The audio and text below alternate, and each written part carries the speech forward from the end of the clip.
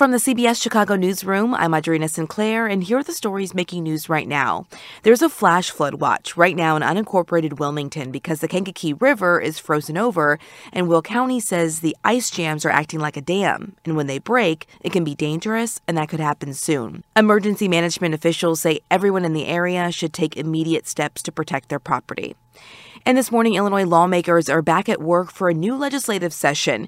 And one of the top issues for both sides is tackling the state's migrant crisis, which has already cost the state about $640 million. Other items on the table: developing a new childhood agency, the future of the new Chicago Bears Stadium, and finalizing details on Chicago's newly elected school board.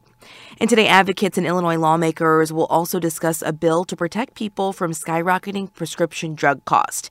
In part, the Prescription Drug Affordability Act would create a board to evaluate high-cost drugs and then set limits on what Illinoisans will pay for them. We'll hear more about the bill at 10. Also happening today, charter school parents are rallying at Chicago City Hall at 9 a.m., calling on the mayor and City Board of Education to protect school choice. They say charter schools must be protected. This comes after a recent resolution by the Board of Education signaling it wants to move away from school choice in favor of elevating neighborhood schools. Your forecast: partly cloudy, bit better temperature-wise with a high of 16 degrees, but a chance for snow this evening. From the CBS Chicago newsroom, I'm Audrina Sinclair.